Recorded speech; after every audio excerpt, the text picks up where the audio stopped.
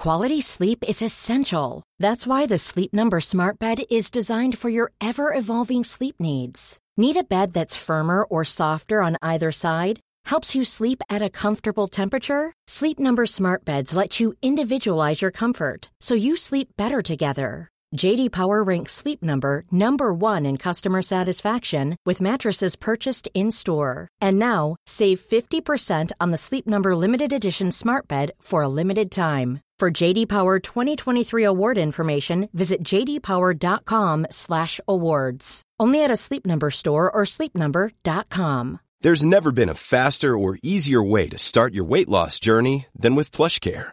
PlushCare accepts most insurance plans and gives you online access to board-certified physicians who can prescribe FDA-approved weight loss medications like Wegovy and Zepbound for those who qualify. Take charge of your health and speak with a board-certified physician about a weight loss plan that's right for you. Get started today at plushcare.com/weight-loss. That's plushcare.com/weight-loss. plushcare.com/weight-loss. Welcome to The Big Interview, season 2017-2018. Before this interview starts, a brief announcement. This season, we're inviting our listeners to join the Big Interview Members Club. In Spanish football, they call them socios, members. They are the lifeblood of the club, de facto owners, and they get special treatment in return. That's how this will work too. Here is everything you can get if you choose to become a socio of The Big Interview for £2.99 a month. You get one extra exclusive Big Interview episode. No one except the socios will hear this. Join now and you'll get Rafael van der Vaart. David Silva, that's... It's a joy to watch. Yeah, that's a joy. That goes away, the real number 10s, because you have to be like Pogba, big player, strong, box to box. And I think when you have still players like me, like Silva, Schneider, Iniesta, I think that's why you're gonna buy a ticket. Yeah, for sure. And me too.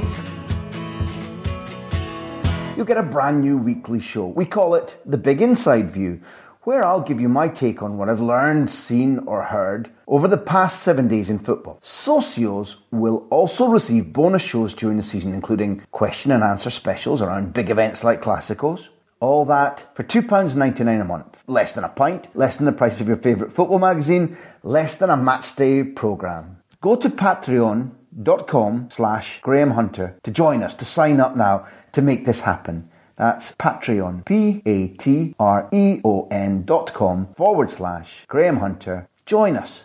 Make the big interviews bigger.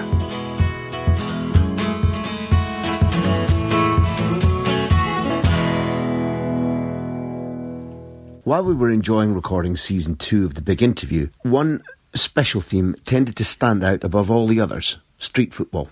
It seemed as though every one of our guests who came on the show was able to share a particular memory, an important memory, of being a kid, kicking a ball about on the road near their house, in a nearby field, or simply against the door of a shed or a wall. And each of them acknowledged that those games, that practice, the rough, difficult nature of street football, put them on the path to becoming a professional footballer. They valued the memories as much as we enjoyed listening to them. Clearly, there was no choice but to bring those childhood tales together and create a highlight show dedicated to street football, something which sadly we see all too little of nowadays, and the ethos of which is definitely lacking in modern professional football.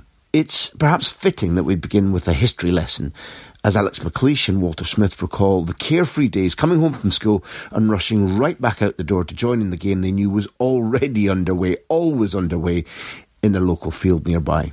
Mark Noble also remembers joining every youngster on his street to play a game on a school field behind their houses, a game which didn't end even when his mum shouted on him to come home.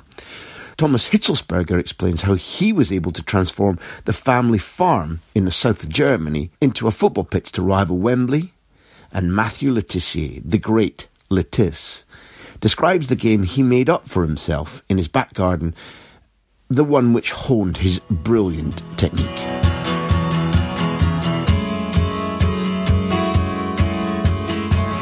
Did you play street football? Was it always grass? Did you play on blaze?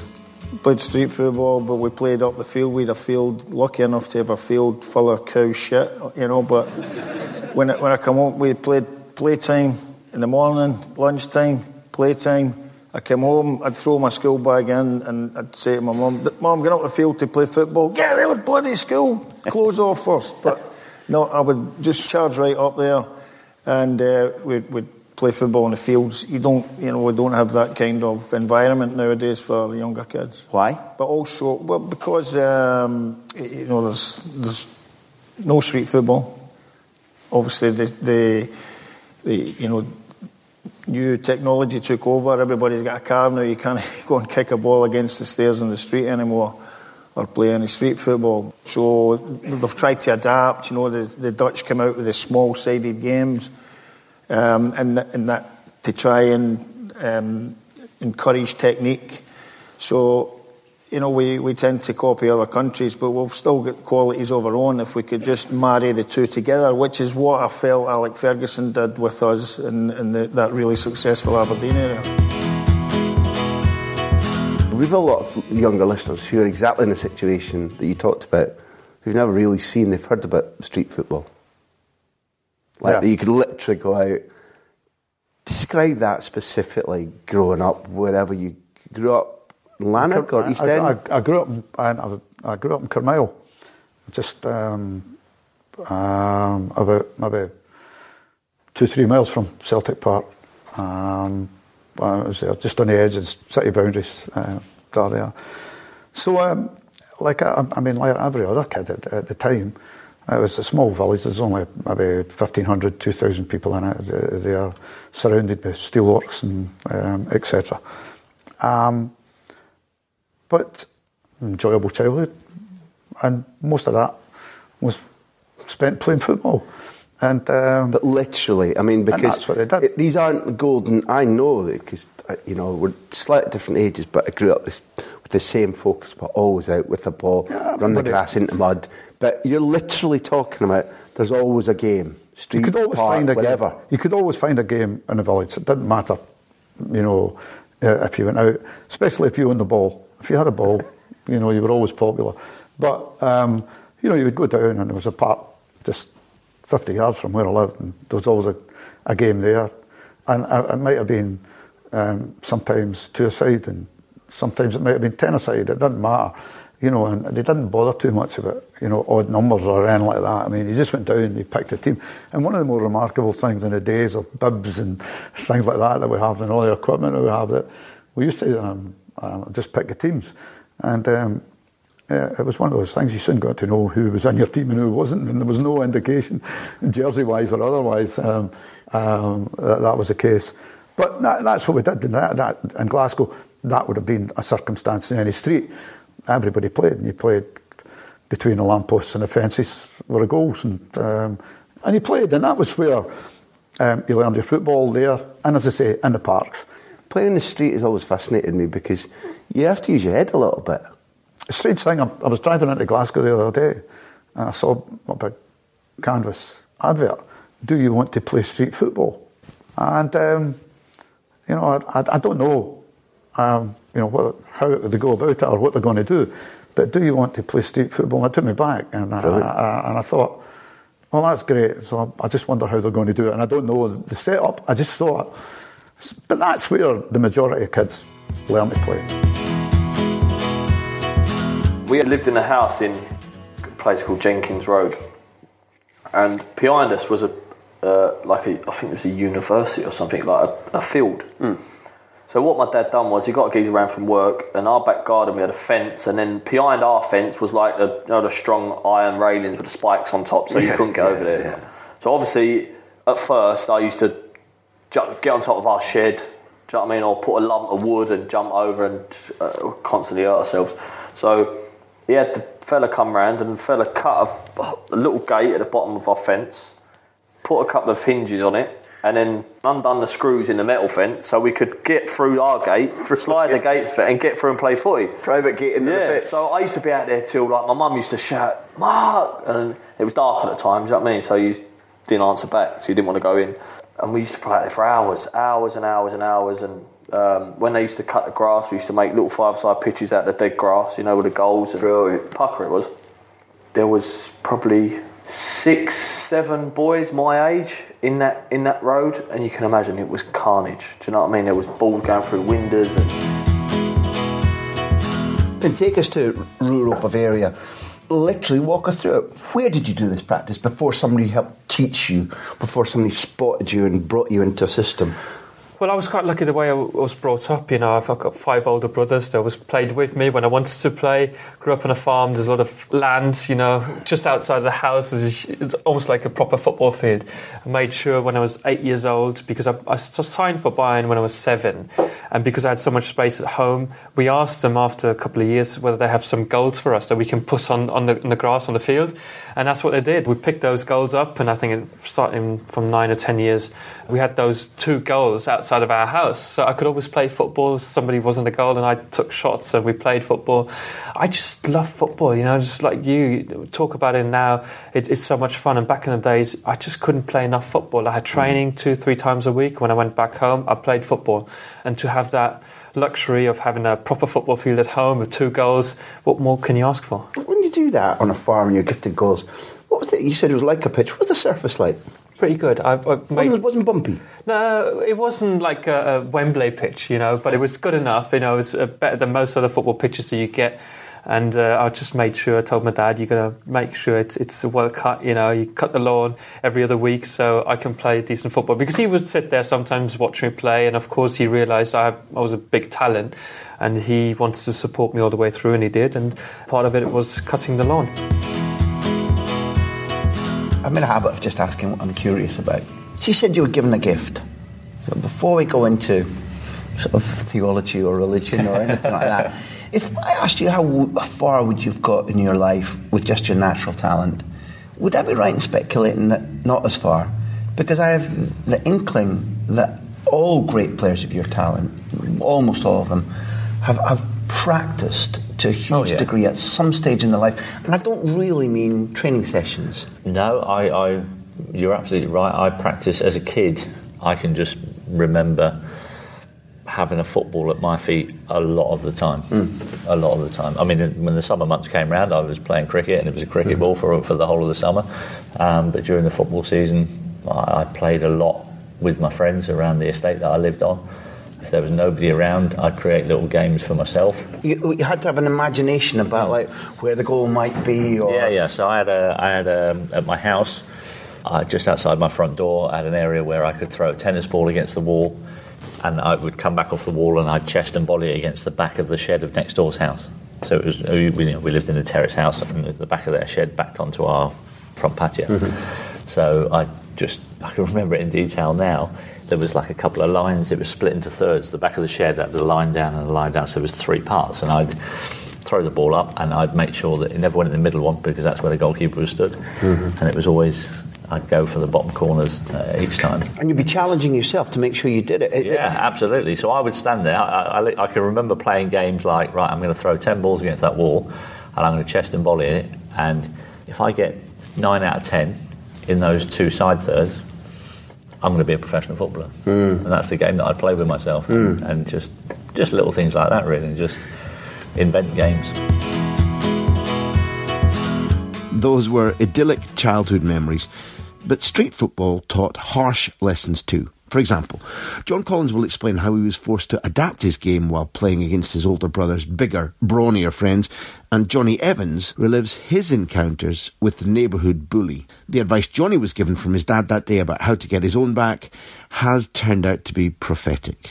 Benny McCarthy will also take us to the deadly streets of Cape Town, where playing football meant stopping occasionally to avoid a gangland shooting.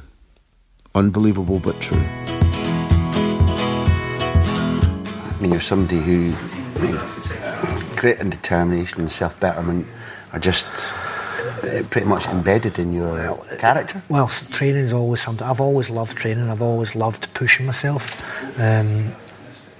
From a very young age, it was encouraged from my father. I had a big brother, huge role played in my development as a football player. Why? Because I played with my big brother's friends all through my childhood, from 7 years of age up until about 14. I was playing with big guys. I was never the star in the training pitch or in the streets, because they were all bigger and stronger than me. So I've always been pushed. And when I went to Monaco again, I was pushed to another level on the training pitch. So with the big brother, that's pushed to you want to, you're not left behind, you don't want to be knocked over, you want to show I'm one of the big boys. Well, one thing, competitive? It's competitive, but when you play with bigger kids, you can't run past them because you're no faster than them. You can't bump your way around them because you're no stronger than them. So you have to think and use your skill and develop your football brain. So I have to 1-2 it past them, I have to play it right and run past them on the left, or I have to go forward and then jink backwards, change direction, use my strengths, which is I'm smaller, I'm more nimble.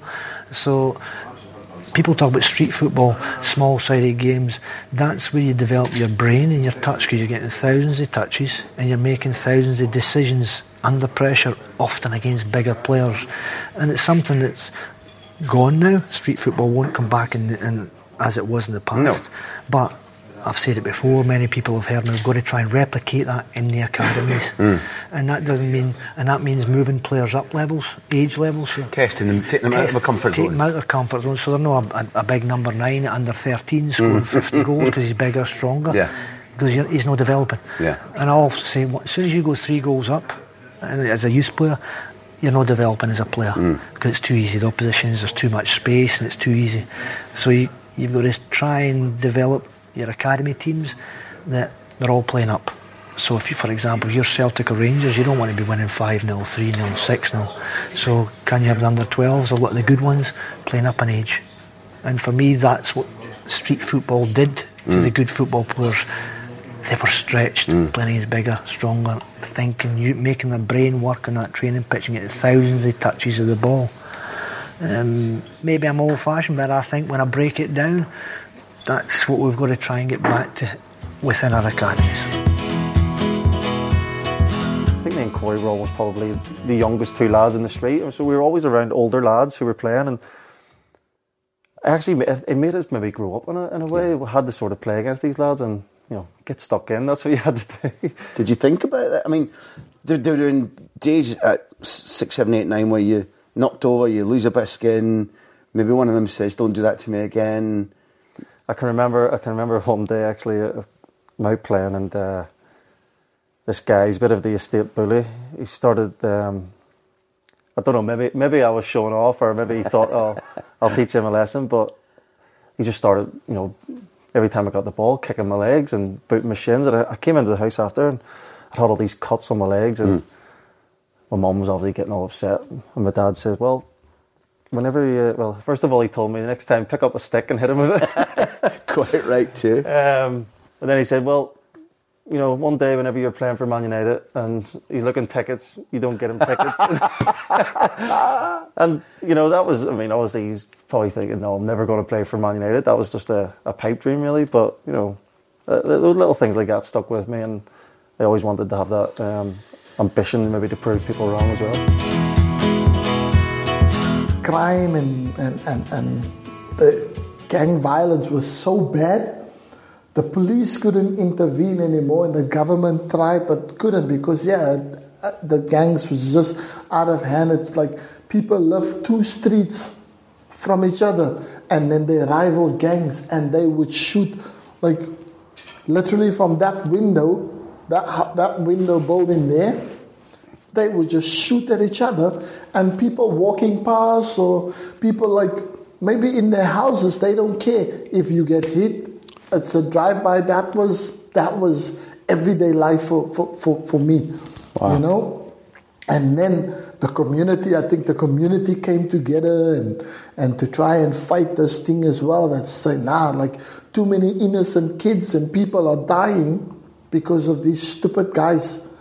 Then people around you, people that you grew up with, people in your school? One of my best friends, guy that every single day we were together, we were playing football outside my house. And then obviously because halftime and then we have a break, so whichever house is the closest, you go and get the water and the glasses. So the wall of my house was the goalpost. So I'm the closest, so I went in to go and bring the water and the halftime snacks or whatever we have, crisps or that. And we were all just sitting and talking about the first half, so I went in. And about literally, I was in the house for like not even 30 seconds. 10 seconds from me leaving the group. And we were like 11 years old.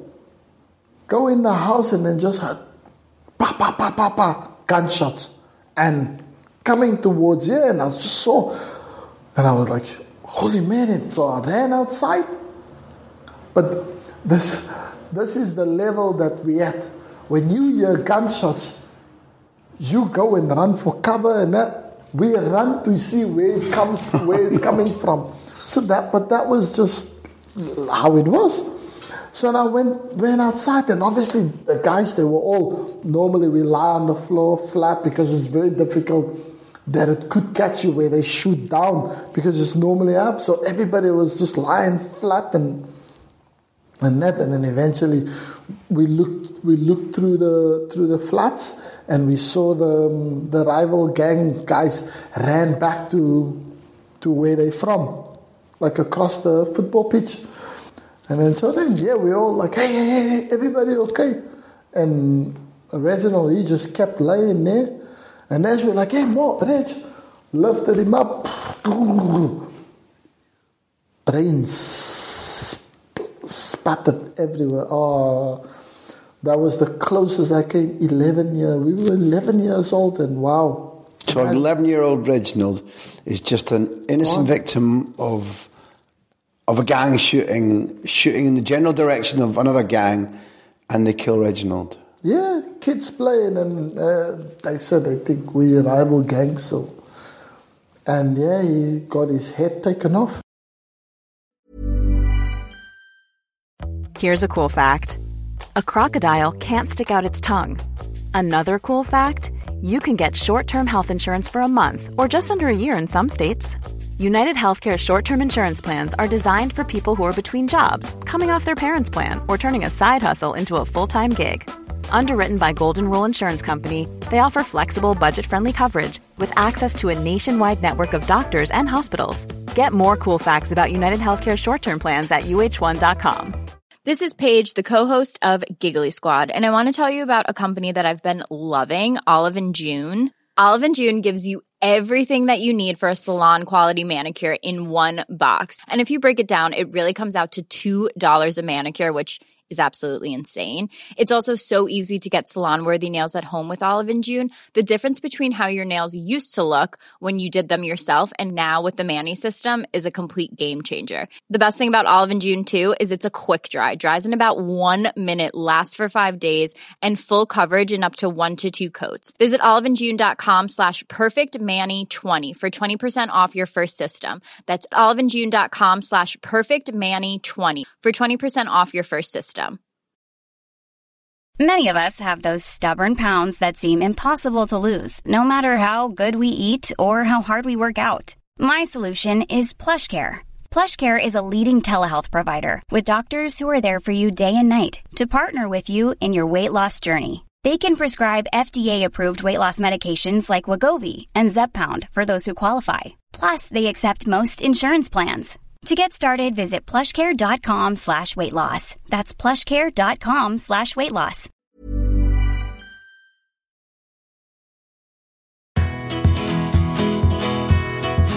Street football is sadly no longer a glorious part of growing up. And in the final part of this highlight show, Walter Smith laments its loss.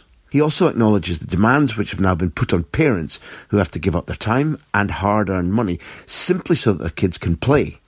While Neil Lennon argues that the development of youth players is being stifled by too much coaching. But it was during that period of time that Andy's job as director of coaching was one that obviously stretched a bit deeper than just taking football teams. He had the whole coaching structure to put in place. And one day when we were away, he said, I have to make a report about the future of Scottish football for the SFA. And he said to me, I'll give you it and I'll let you read it. And in his report, he stated that he was concerned that the number of players going to be available to the professional game was going to dwindle because of the change of environment that was happening within our country. no more street football, no more, park football as such. And at the time, I disagreed with them because at Dundee United we had a decent youth policy. So did the other clubs. I was seeing players coming through at that early 80s stage, the young players. You mentioned Paul McStay, Charlie Nicholases and others that were at Celtic, and other young boys, but they were all coming through. And so I said to Mandy, they're coming through, they'll always come through. But when you look back now, he was correct. There are fewer and fewer talented Scottish players coming to the professional game now. We're getting players that are coming in, but individually talented players are few and far between over the last 10 odd years. So his assessment of that at that stage it was quite visionary. Was something that when I look back on and I see it, I kind of obviously enjoyed the winning the European Youth Tournament. I enjoyed going to Mexico, but the thing that sticks in my head more than anything else was that report. Andy made that assessment in 1982, 83, and you wouldn't have thought it possible. Yes. I have to agree that listening to that now, if you'd looked around and seen some of the things that we're about to talk about, beating regularly with all 11 Scots in, whether it's Celtic, Rangers weren't right then maybe so dominant in Europe, but Aberdeen, Dundee United, Celtic beating Ajax a couple of years later, knocking out Cruyff and Ajax. You'd have looked around and thought, it's all happening, it's all coming through. That thing about we always believed it would be perpetual, maybe over the years, and maybe it's natural. Maybe certain people stopped trying, stopped being methodical or forward-thinking about it, because there'd always been a rich seam of players who liked the ball, knew what to do with it. It's a lack of forward-thinking, more than anything else. If nobody had ever mentioned that to me, I wouldn't have blamed them for not thinking about it. Mm-hmm. But this was a report that was sitting there, and as I say, it's the strangest aspect of that period, that while we were enjoying the success of a youth team for the first or the only time that Scotland have won that championship, we were enjoying that success, but at the same time Andy was saying, this is something that in the future is not going to happen. And it fell on deaf ears generally. Yes. I mean, there's no doubt about that. I mean, they obviously had to put the report in front of people at the SFA, but it fell on deaf ears. In fairness to people in Scotland, it hasn't only happened in Scotland. It has happened in a great number of countries. And although we only concern ourselves with our own country, it's happening in more countries than we imagine. I think that the standard of individual players that are coming to the professional game is now as low as it's been, not just in Scotland, but as I say, in a lot of countries across Europe. Countries like Iceland have tried to adjust it recently. That's the model about it. Now, their reasons are maybe different from Scotland's. Ours, I think, can be placed in terms of negligence, whereas for them, it was always difficult to have a facility for kids to train and do that. But they've adjusted to it. Now, we still, I don't think, have adjusted to that aspect of it. This isn't where I was going to go, because you have always struck me, and I'd like to say we share a fascination for aspects of continental football, and that's the main reason for this big interview today. But by the time you take over successfully at Scotland, before moving back to Rangers, had things noticeably changed in the SFA in terms of vision, forward planning, openness to the need to radically change our ability to develop and seed good football players and good football coaches at youth level? Yeah, it has changed. It's in the process of changing. At the present moment, I think in Scotland we became aware of that aspect of it, and I think now they're trying very hard to do something about it. A little bit disappointing in terms of the timing. We've left it late, but it's better now that we do it rather than not approach it. And we're doing so now. I'm starting to live it through my grandkids. You have grandkids who come and play, and you actually see what they have to do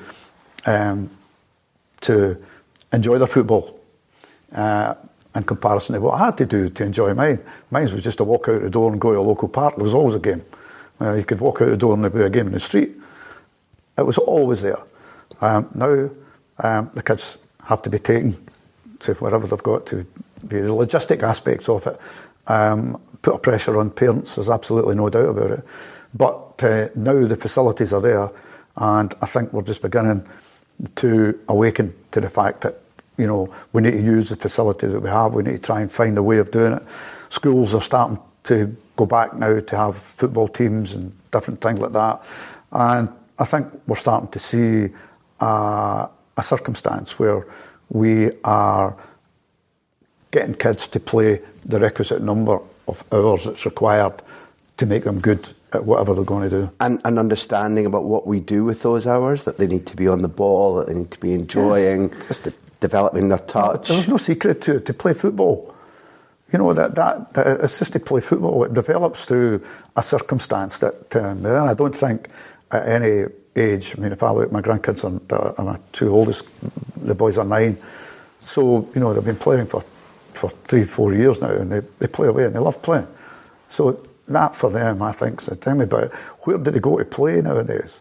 You know, that's it. They can't just go out into the street. They can't do that. Their parents have to take them there. Their grandparents have to take them. It's an active choice, yes, rather than just wondering, there's my opportunity. Just something that your parents were involved in. The parents have to be involved in this, and this is where we still have a problem in a lot of the more deprived areas in more country. We still have to have a circumstance here where I think we adjust to them more than anything else. We were all brought up in working class societies in Glasgow, and football was the main thing that we did do. Now there are other aspects that develop that takes kids' attention, but nobody's going to tell me that kids nowadays don't love playing football. Nobody's going to tell me that we have a circumstance that once they start to play, they've not got their heroes. They've got them all now. Whereas ours used to be Scottish. Nowadays, we're getting it that television's made it that they have heroes in Barcelona and Madrid and Munich and, you know, all over Europe. They'll pick players that they love. You go to the grandkids' training sessions and they've all got foreign football club jerseys on. I mean, so the circumstance changes. Thank you. But I like that. Yeah. As long as it's Spanish-based. But the circumstance changes. Yeah. But, you know, the fact is that all we need is to get them to play as much football as they possibly can. And they're making inroads in that. The SFA have started to do that now. We're talking about modern day football, we're talking about Scottish football. And everyone says it, Graham, we played football morning, noon and night.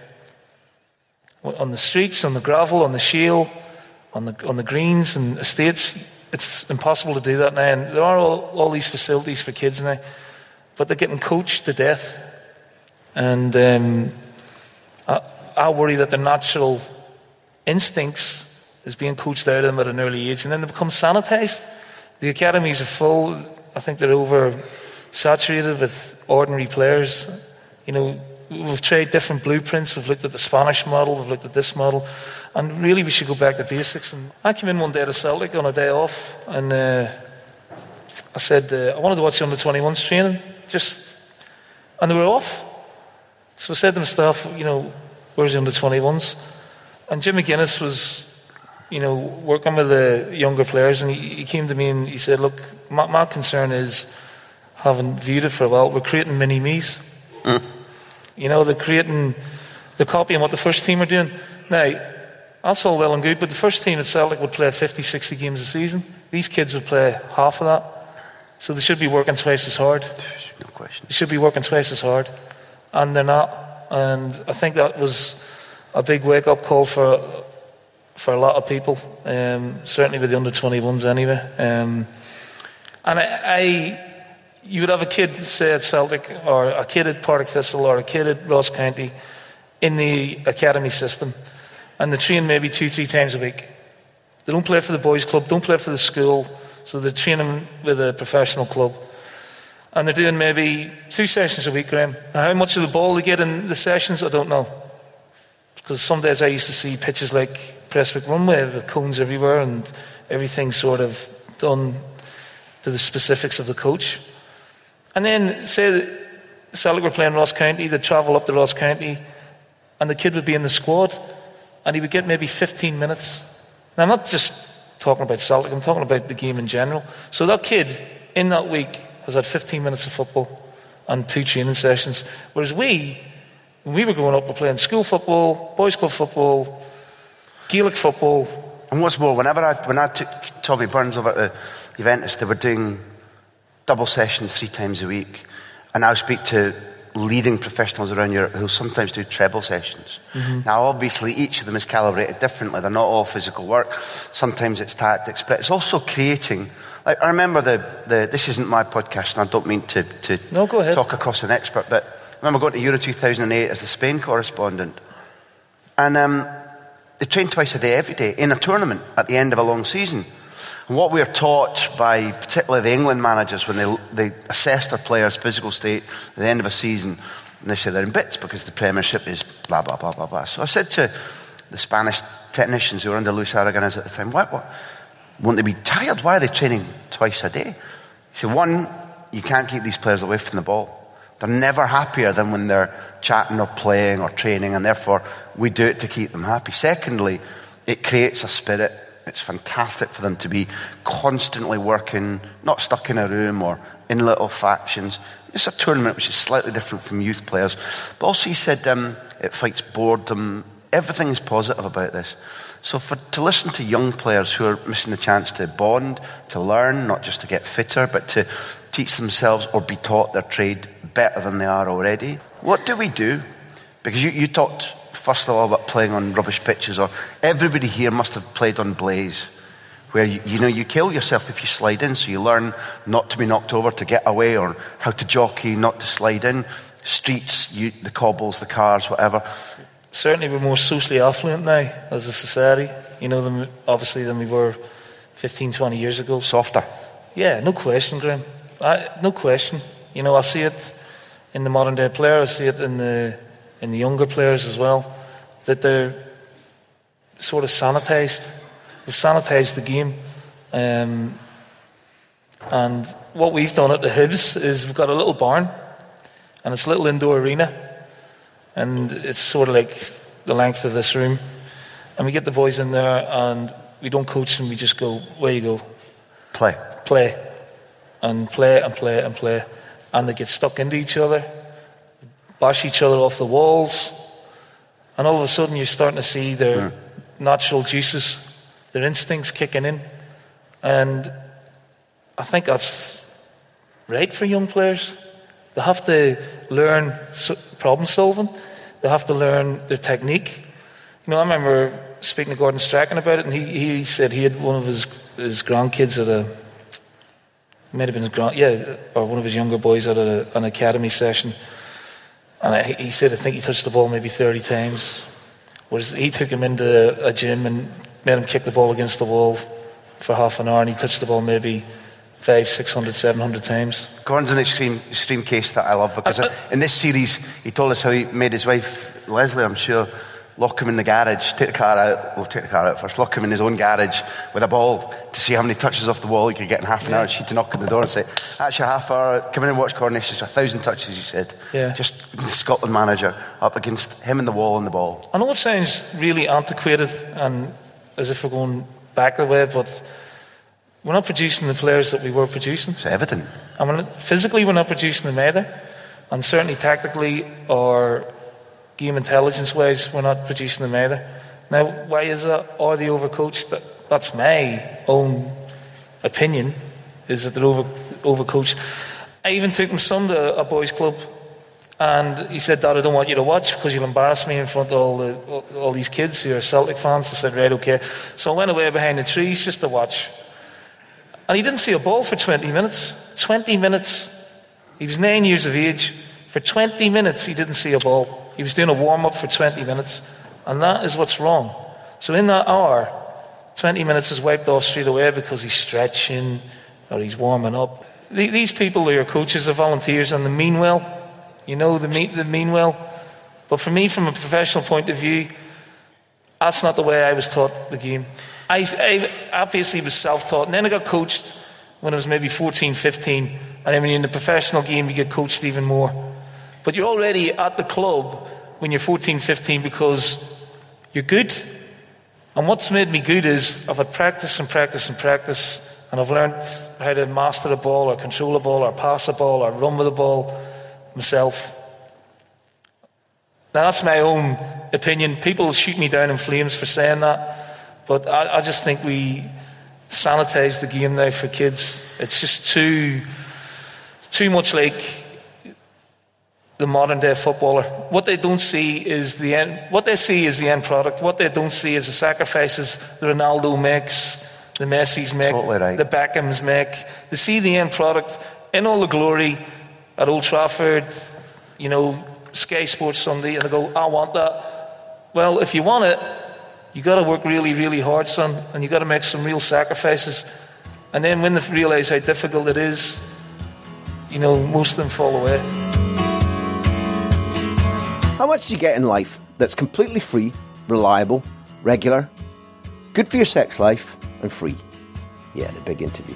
All of these, in their full form, and many more, are available if you search for The Big Interview on Acast, that's A-C-A-S-T, iTunes, or usually wherever you get your podcasts. The Big Interview was the idea of Backpage, and it's produced by them. Thanks to Beer Jacket for the music. Keep up to date with everything that we're doing at grahamhunter.tv and GH Podcast on Twitter. Keep in touch. Let us know what you think. More soon, baby.